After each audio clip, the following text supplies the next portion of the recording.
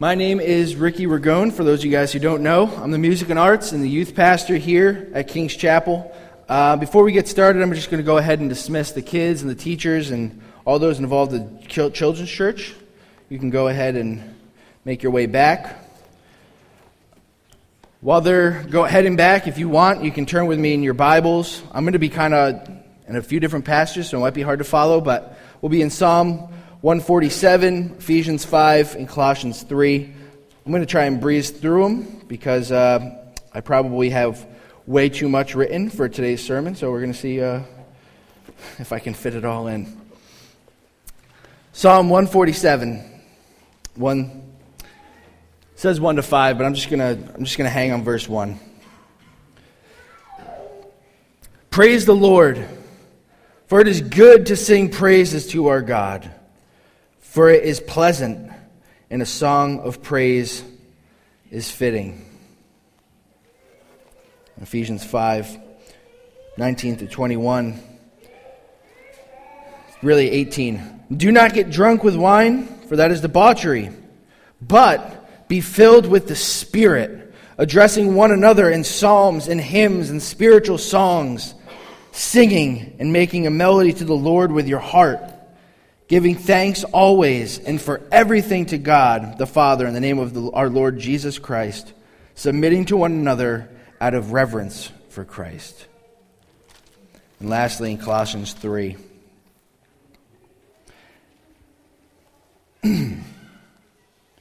Let the word of Christ dwell in you richly, verse 16, teaching and admonishing one another in all wisdom, singing psalms and hymns and spiritual songs with thankfulness in your hearts to God. And whatever you do in word or deed, do everything in the name of the Lord Jesus, giving thanks to God the Father through him. May God add a blessing to the reading of his word, and as we learn from it this morning. So we are continuing this week. This is our third week in the series in which we ask every 4-year-old's favorite question, why? We're going to church today. Why? To worship. Why? You get the point. So we're continuing in that. The Bible talks about having faith like a child, so we're going to ask questions like a child because that is important. We're asking the question in order to explain why it is what we do. Because in everything that we're covering in the past 2 weeks, this week and next week, our answer can't just be we do it because that's what we do. It can't be we do it because that's what we've always done. That's just not an acceptable answer. So we are tackling this series by looking at what we do through a biblical framework. So far, the past 2 weeks, we've covered the ministry of the Word and Scripture-saturated worship, from the teaching to the singing, where we have Scripture on the screen with the songs. We'll expand more on the centrality of Scripture in singing this morning. We explored the importance of being members of the family of God and also being members, while we have membership here in the local church, as we're called to be accountable to one another as the family of God. And last week we looked at discipleship, being both missional, monastic and missional. It happens here when we gather together as the family of God corporately in our community groups. But we're missional, we're going out. It's happening in our neighborhood, schools, workplaces, sharing the gospel. Pastor Lou expanded on Matthew 28. Go. Or while you are going, whatever you're doing, you're on the mission field, make disciples. We're disciples, we should be making disciples. So if you missed any of those sermons, they are available on our website. You can check those out. There might be some CDs in the back. I don't know. Sometimes they go like hotcakes. So check that out. So this morning we're asking the simple question, why do we sing corporately? Why do we do that? I mean, every week we gather here as a church and we sing together. We do it. We do it at our breakfasts. We do it at the retreats that we go on. We do it at our annual meeting. We are gathering together regularly for the teaching of the Word, and we sing. Why do we do that? What's the point? Is it really that important that we sing as much as we sit under the teaching of the Word? I hope so. My position kind of depends on it. But it is. We see it clearly in the Scripture with hundreds of commands to sing. So I hope by the end of our time together, we'll not only just see why we sing and that you'll accept a biblical explanation, but really that it would give you a new depth of understanding and appreciation for singing as the form of worship. And as I say that, I want to make an important distinction that this morning's question that we're answering is not, why do we worship? We're talking about singing corporately, because worship covers way more than just singing some songs. Worship covers our entire life. All that we do should be of worship to God. We'll see it in a passage I'll go to in 1 Corinthians. Paul says, whatever you do, do all to the glory of God. All of our life is worship.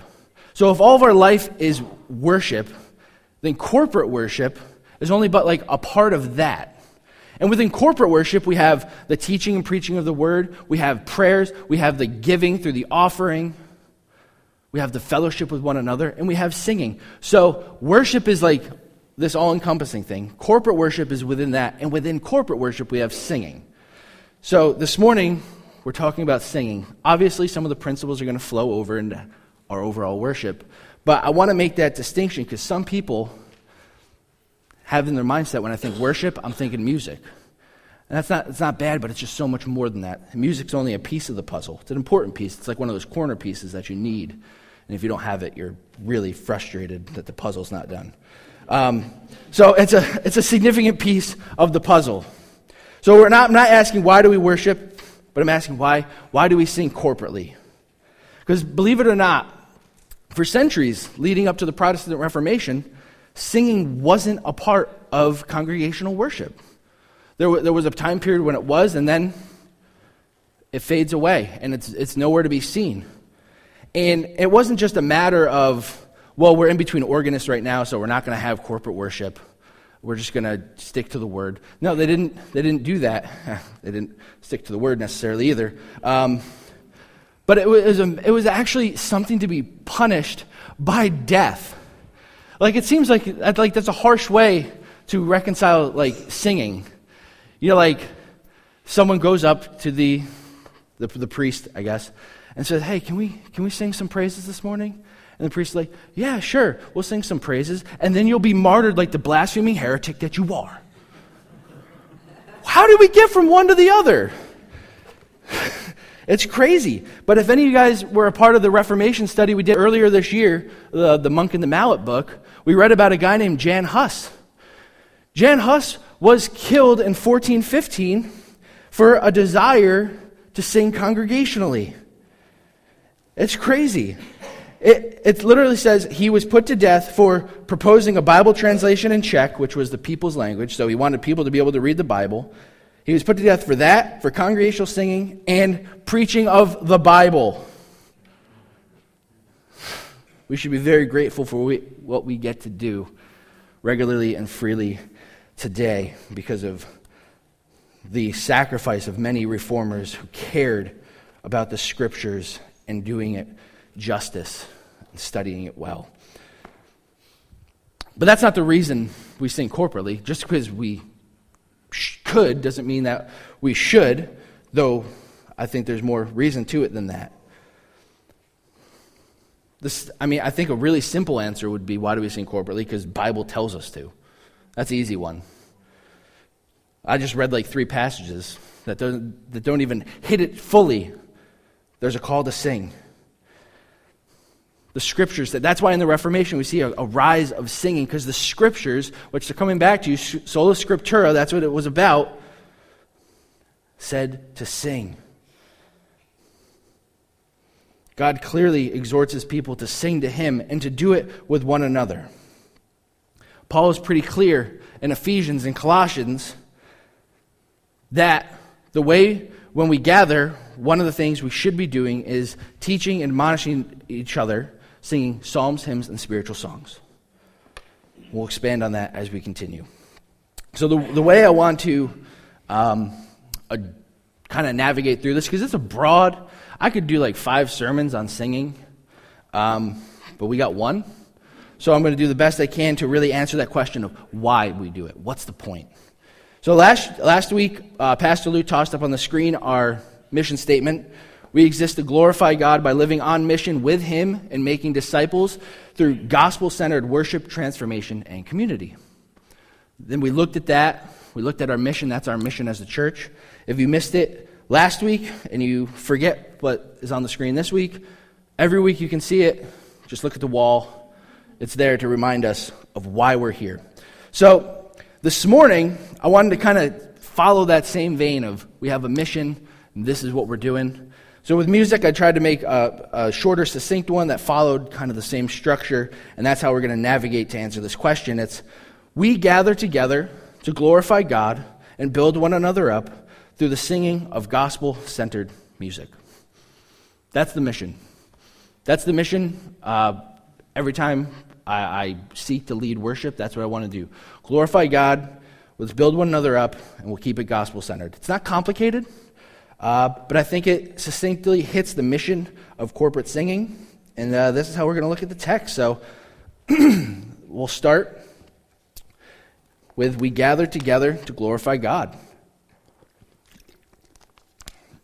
And as we look at this first point of the outline here, bear with me because I do hit a lot of scripture. I try to put it all on the screen so we can follow. Some of them may go fast because I'm just using it to help us see the emphasis that God puts on His glory in our worship and our singing.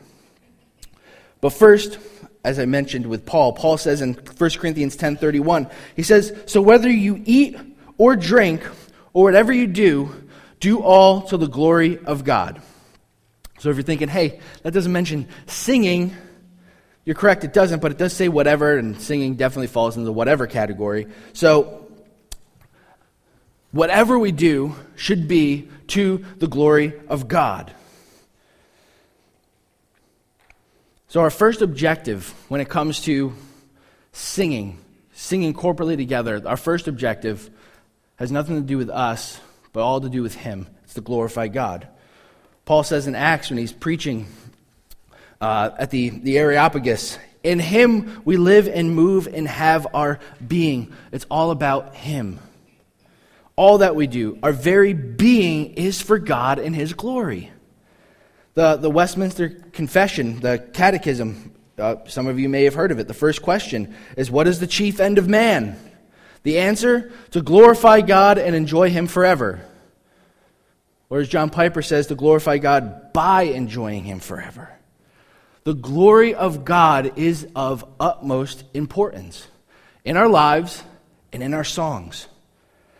And this is the speed round where I just give us some Psalms. The Psalms are riddled with verses that talk about singing and praising God. And it's always God who's the recipient of the praise. Check this out. Psalm 9:2. I will be glad and exult in you. I will sing praise to your name, O Most High. Psalm 9:11. Sing praises to the Lord who sits enthroned in Zion. Tell among the people His deeds. Psalm 30 verse 4. Sing praises to the Lord, O you His saints, and give thanks to His holy name. 2 more here. Psalm 96:2. Sing to who? Sing to the Lord. Bless His name. Tell of His salvation from day to day. Psalm 147:1, which we read earlier. Praise the Lord, for it is good to sing praises to our God, for it is pleasant, and a song of praise is fitting. The direction of our singing is to God, for His glory, to make Him known among the peoples. It's quite clear. God Himself has something to say about His glory. Isaiah 42, verse 8 says, I am the Lord, that is my name. My glory I give to no other, nor my praise praise to carved idols. It's about God's glory. It's about God's praise. So when we come together on Sunday morning, it's really easy to get sidetracked from that. It's really easy to deviate from the first part of it. We gather to glorify God. We can get sidetracked like the dog from Up when he sees a squirrel. That's just how it is. Like, we're on point, we're focused, squirrel. Like, that's how it is. It's to the glory of God, to the glory of God. Oh, no, it's about me now. Just like that. We can miss it. I think I've shared this story before when I was preaching, but it fits now more than ever. When I was in college, it was a Halloween, and a group of friends, Katie was there, we went to this church for a worship night, and it's like all these teenagers were in this band, and they were getting ready to sing, and they started playing, and the song they started playing was "Blessed Be Your Name," which at that time was being played like everywhere, at every moment, every second. That song was playing. And at that time, that bugged me a lot.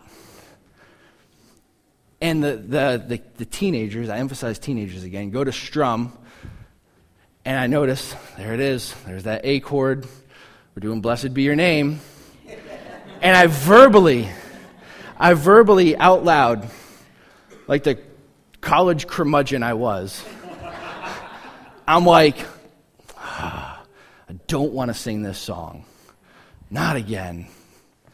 And the girl next to me, she just says, like, pointed. Most people aren't this pointed. It was really good. She's a very pointed person. She just goes, "You're missing out on an opportunity to worship God." And so I went from 6'3" to 3'6", just like that. Like, I was missing the point. I got sidetracked from it. I got sidetracked from the glory of God, just worshiping Him. And not only the song itself, I was missing the glory of God and the fact that teenagers aren't out getting free candy on Halloween. They're here worshiping. Completely sidetracked. It sticks with me because every time I get in those moments where I'm like, ugh, which it happens a lot because I'm a fairly critical person and that's not a strong suit, I just remember those words echoing in my head. You're missing out on an opportunity to worship God. It's easy to let our purpose slip away from us. Paul Tripp, a pastor down in Philadelphia, has a lot of good stuff to say on the gospel and the glory of God. And in a blog post from last year, he said this: "The original design was for human beings to live in a glorious world and exist in perfect relational harmony with a glorious God. But sin corrupted the original design, and now you and I have the desire to live for ourselves. Instead of living for the glory of God, we try to steal that glory for ourselves. We demand to be the center of our world. We take credit for what only God could produce. We want to be sovereign. We want others to worship us. We establish our own kingdom and punish those who break our laws. We tell ourselves that we're entitled to what we don't deserve, and we complain when we don't get whatever it is we want. It's a glory disaster," he says. How true is that? In all of our lives, but also when it comes to singing and worshiping. Are we seeking to glorify God when we walk into these doors, when we walk into this building, when we gather together as the church? Some of you may remember, I guess it's still alive and well, the epic, silly worship wars, the battle between hymns and contemporary music. And both sides are masking it behind, well, this actually glorifies God more, but really it's just a personal battle to get your way. That's what it is. And it gets wrapped up in the love for preference and what people enjoy personally. That's the worship war. And what seems to actually slip between the cracks in that battle is that God receives all styles of music that are written for His glory as a praise, as a pleasing aroma to Him.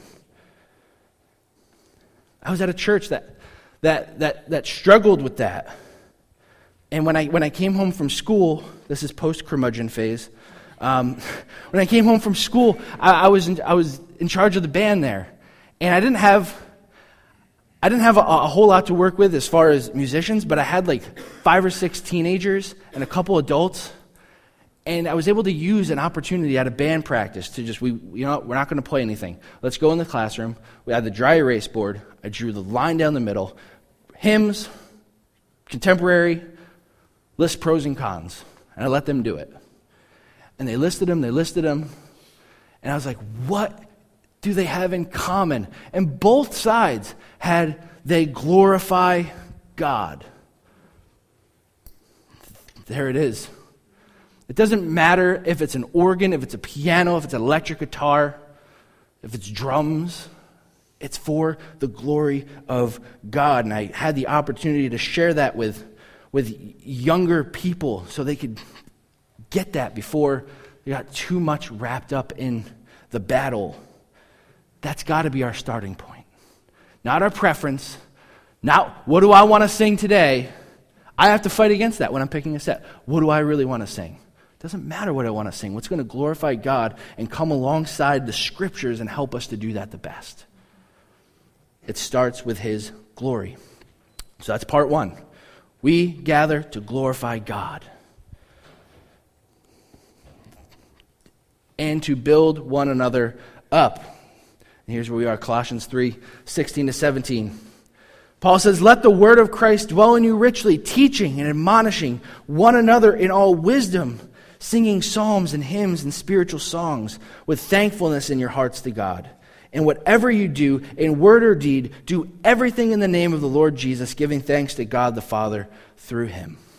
So we gather together to sing to the praise and glory of God and for the purpose of building one another up. Now, I think it's easy to just look and go, I can see how music can glorify God, but how can music help us to really build one another up? I think there's a few things. I'm just going to hit 3. Here are a few ways that songs can help to build us up as a family. And the first thing is that songs teach. Songs teach. Paul's exhorting the Colossians in this passage to let the word of God dwell in them richly. And he tells them to teach and admonish one another in all wisdom, singing psalms, hymns, and spiritual songs. He doesn't separate out teaching, pause, and also sing psalms, hymns, and spiritual songs. He's saying teach one another, admonish one another, singing. He's saying using songs, teach and admonish one another. He doesn't separate the two. They work together. Because back in Paul's day, they didn't have this. They didn't have at this point, Paul hadn't written some of these letters yet. They didn't have it. The Old Testament scriptures, they had in the temple, they had the law. The rabbis taught it, but people didn't have it in their hands. They didn't have the words of Jesus written, sometimes in red. They didn't have that. So how are they going to learn? And how are they going to... Everything was passed down orally. And imagine committing all those doctrinal things, all those truths of the gospel. Imagine trying to commit those to memory back then where you didn't have it for you. You just had to try to memorize it. No, it was passed down orally. So how'd they do it? With psalms, hymns, and spiritual songs. They would sing it. Would any of us know the alphabet if not for that song? To this day, sometimes you just got to sing it to get to the letter you need.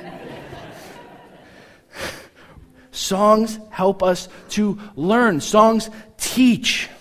They help us to remember. That's why Paul is exhorting them to teach and admonish one another, which would be funny to admonish someone in song, because that's like kind of a rebuke. So I don't know what that song looks like, but it would be fairly funny. But teach with songs. Songs are little sermonettes with melodies, if you think about it. Good ones. You want a sermon about the grace of God? And the grace of God reaching out and redeeming lost sinners? We got In Tenderness.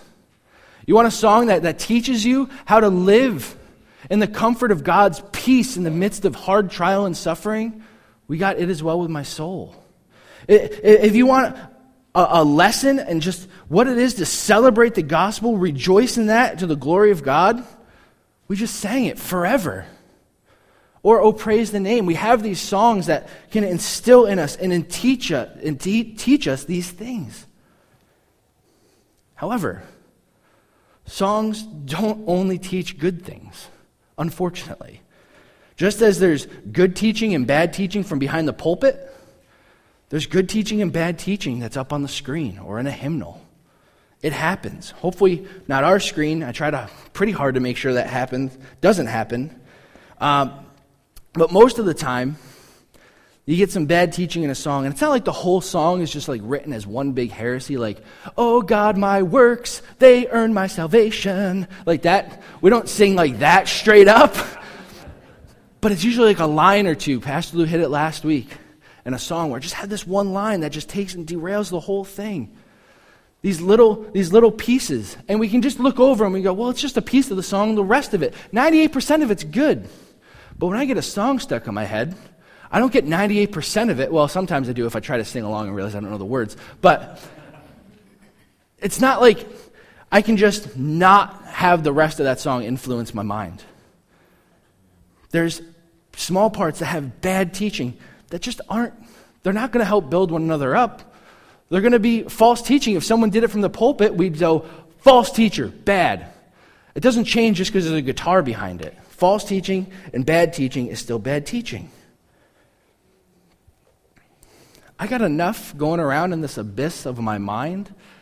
I don't need bad teaching just swirling around in there. Because songs are memorable. I was trying to think of an order of the book of the Bible, and I was frustrated because I wasn't a kid I was a kid, but I wasn't a kid in the church to learn the books of the Bible song, so I can't go to that as a reference for something. But those songs are memorable. So we need to remember and reflect and have good teaching, solid teaching that helps build us up, helps instill the truth of Scripture in us. Good songs take the truth of Scripture and teach them to us in a way we can remember them and bring them back to our memory over and over again. Songs teach, and being taught the truth of Scripture helps to build us up. Songs should also encourage and challenge us. They teach us, and they encourage and challenge us. I think of the song, Oh God, that we sing here sometimes. We haven't sang it probably in a little while, but it takes the truth of Romans 8 and truth of the Psalms, and it puts it into this song that provides an encouragement in the midst of highs and lows, that God is with us. His love's not going to fail in height nor depth nor anything else. Nothing can take us away from the love of God. That's an encouragement. And that song just puts it to a melody that can get stuck in your head. It's encouraging. Music has a way of communicating sometimes that words alone just can't do. But the content is important. We don't want encouragement without truth. We could just sing a song that's, we did the series last year, Did God Really Say That? We can have encouragement without truth. We could just sing all those things that we debunked. God won't give you more than you can handle. Whoa! It's encouragement, but it's rooted in nothing. It's not truth. We need encouragement with truth. The songs we sing together should connect the head, teaching, and the heart, applying it. Songs can be an encouragement. Songs should also challenge us. A gospel-centered song like Cling to Christ, it challenges us in our motives, challenging our pride, our tendency to go astray, to forget the truth that God's sovereign, loving hands are holding us. Actually, that song hits encouragement and challenge. The first part of the verse, it challenges us with our sin, with our pride, everything I just listed. But then it gives us encouragement. But God loves us in this way. But God does this to encourage us. How the gospel speaks to cover those failures. Challenge, encouragement. Paul exhorts the Colossians to sing with each other psalms, hymns, and spiritual songs in order to teach one another, to encourage one another, to challenge one another. When sang corporately, songs should also unify. That's the third thing, unify. Songs teach, songs encourage and challenge, and songs should unify. Paul's talking to a group. He says one another.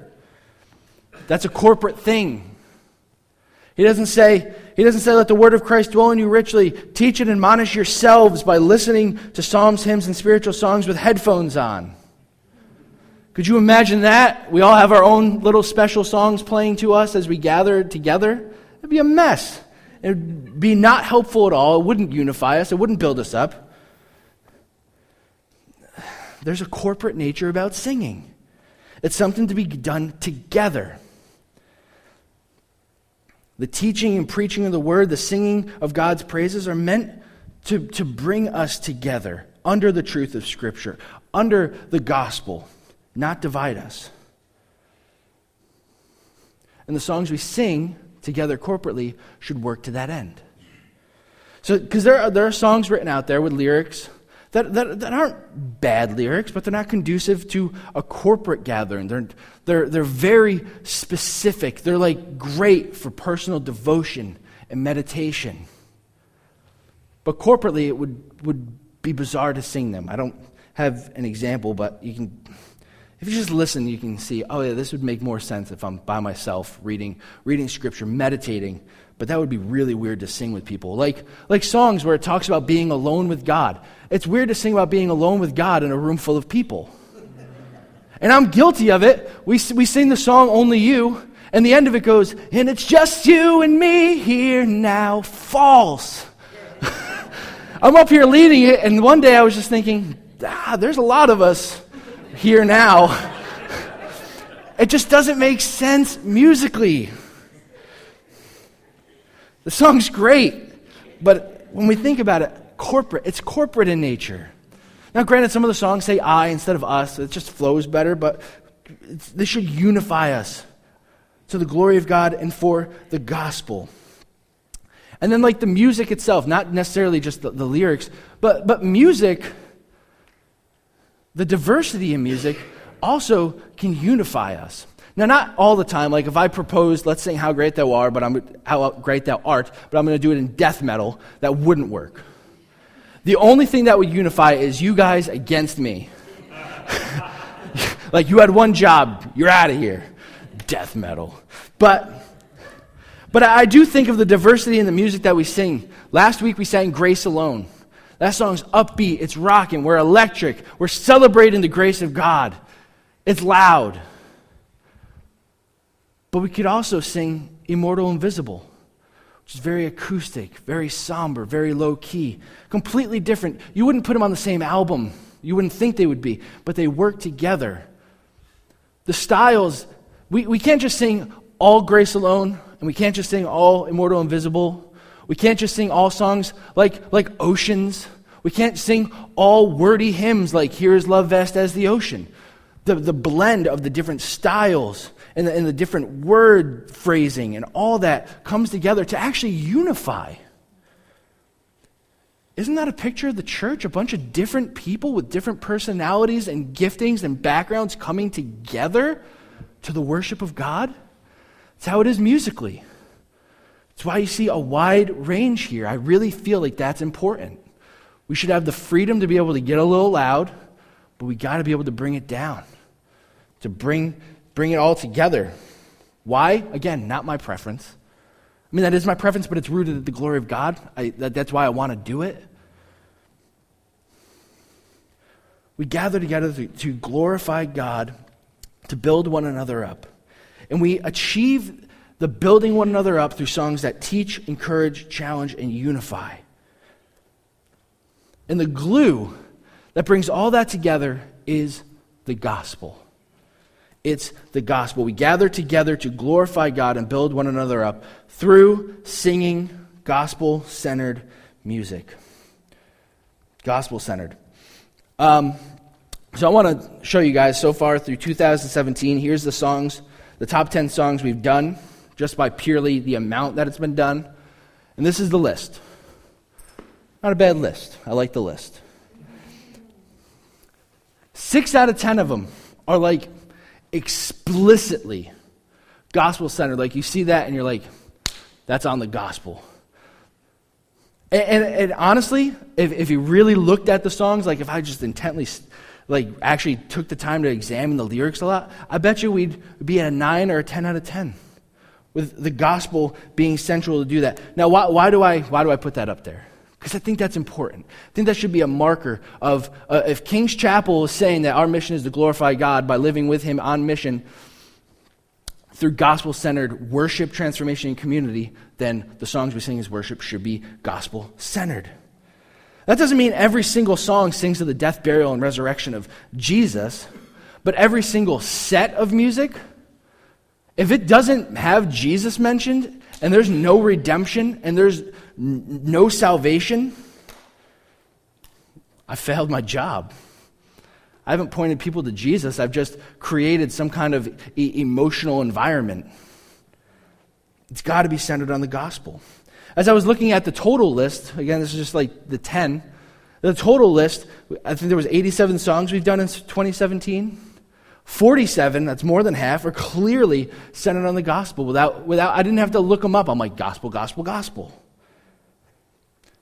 Because the gospel is the focal point of the scripture. It's the focal point of the story of redemption. Jesus is at the center. So Jesus needs to be the center of what we sing and all that we do.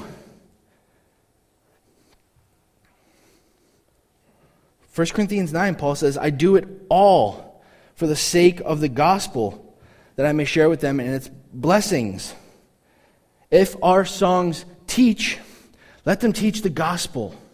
If our songs encourage, that encouragement should come from the gospel. If songs challenge us and convict us, that should be motivated by the gospel. If our songs are truly going to unify us, it needs to be around the gospel. If the gospel is supposed to be central to all we do, our songs are not outside of that. Singing the gospel helps us preach the truth of adoptions as sons and daughters to ourselves. Singing the gospel reminds us that we're no longer slaves to fear and guilt, but through Christ, that bondage to sin and shame has been broken because He took it on the cross. We sing the gospel to help impress those truths on our hearts, our identity in who we are in Christ. Songs do that. God uses songs as a means for His people in remembering in Deuteronomy. Deuteronomy 31. I don't have time to hit the entire passage, but here's the start of it. God tells Moses, now therefore write this song and teach it to the people of Israel. Put it in their mouths that the song may be a witness for me against the people of Israel. Now it's not that He's against the people of Israel, but later on in the passage, what he says is, remind them that I'm the one who led them out of Egypt, that I led them into the land that's flowing of milk and honey. Remind them of all that I did, because inevitably they're going to turn. Like the dog, they're going to turn and they're going to go to their idols. Use this song, teach them this song as a way to remember what I did. So it's not that He's against Israel, but when they turn against me, use this song against them so they come back. That's why the gospel needs to be at the center of our worship, so that it can be a reminder of how good God is when we turn away from Him and run to idols. The gospel refocuses us on all that Christ did, how we're loved, how we're cherished, how we're valued, so much that He came and gave Himself for us as a ransom. Or if we get too puffed up in our own self-righteousness, the gospel reminds us that our salvation has nothing to do with what we've done. It's nothing but the blood of Jesus. Keeping our songs gospel-centered doesn't only build us up, it doesn't only help us grow, but it's also evangelistic. People come in who don't know Christ, who don't believe in Christ, who don't have any knowledge of what the gospel means. The songs can tell that story. It's evangelistic in nature. That's why I love songs like All I Have Is Christ. It's written in a very testimony format. Verse 1, this is where I was before Christ. Verse 2, Christ came and redeemed. Verse 3, new identity in Christ. That's how the song tells. It tells the gospel. It shows the change in the heart. It's edifying for the family. It's also evangelistic to those who don't know the truth of the gospel. If our songs are gospel saturated, then they're going to fulfill the music mission. They're going to glorify God because God receives all glory in our salvation. They're going to build us up because the gospel is what not only saves us, but also through the work of the Spirit makes us look more and more like Jesus. If we forget the gospel, we sing all about ourselves and what we're doing and what we're offering, but we forget who we're offering it to and what God has done, what God has offered on our behalf in Christ. We end up missing our first part of the mission if we fail to keep Christ at the center. Because if the gospel's not there and God's not glorified, we're not building one another up. We're just puffing ourselves up. There's a difference. And the last thing about gospel-centered that I want to hit is that God-glorifying gospel-centered worship is what we see in John's vision of the throne room of God in Revelation 4 and 5. You've probably seen these on the screen a lot during our time of singing. But in Revelation 4, we have glory. Revelation 4:8. Holy, holy, holy is the Lord God Almighty, who was and is to come. Worthy are you, O Lord and God, to receive glory and honor and power, for you created all things, and by your will they existed and were created. Glory. But Revelation 5, we move into glory and gospel. 5, verse 9 and 10.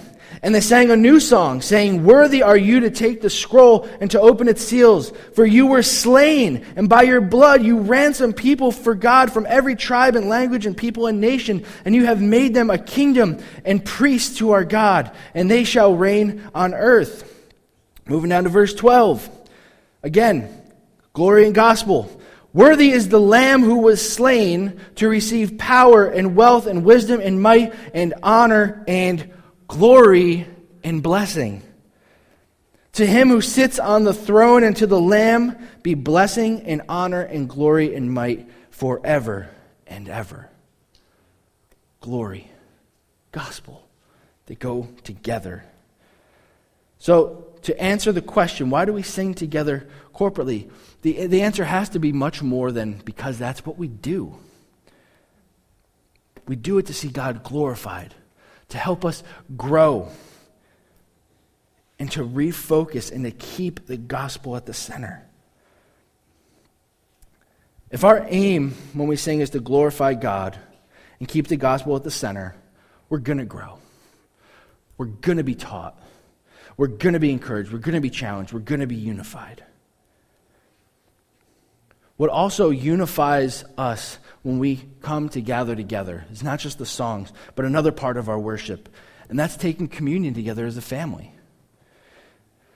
We take the Lord's Supper regularly. Why? The gospel. To meditate and to remember the Lamb who was slain for the sins of the world.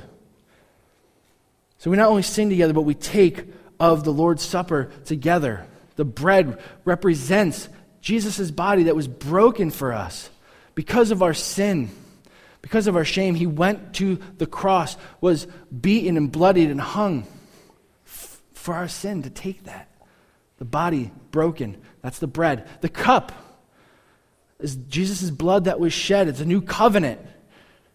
We take and we eat and we drink to remember all that has been done for us in the gospel. That's what this table does. Just as our songs are to do.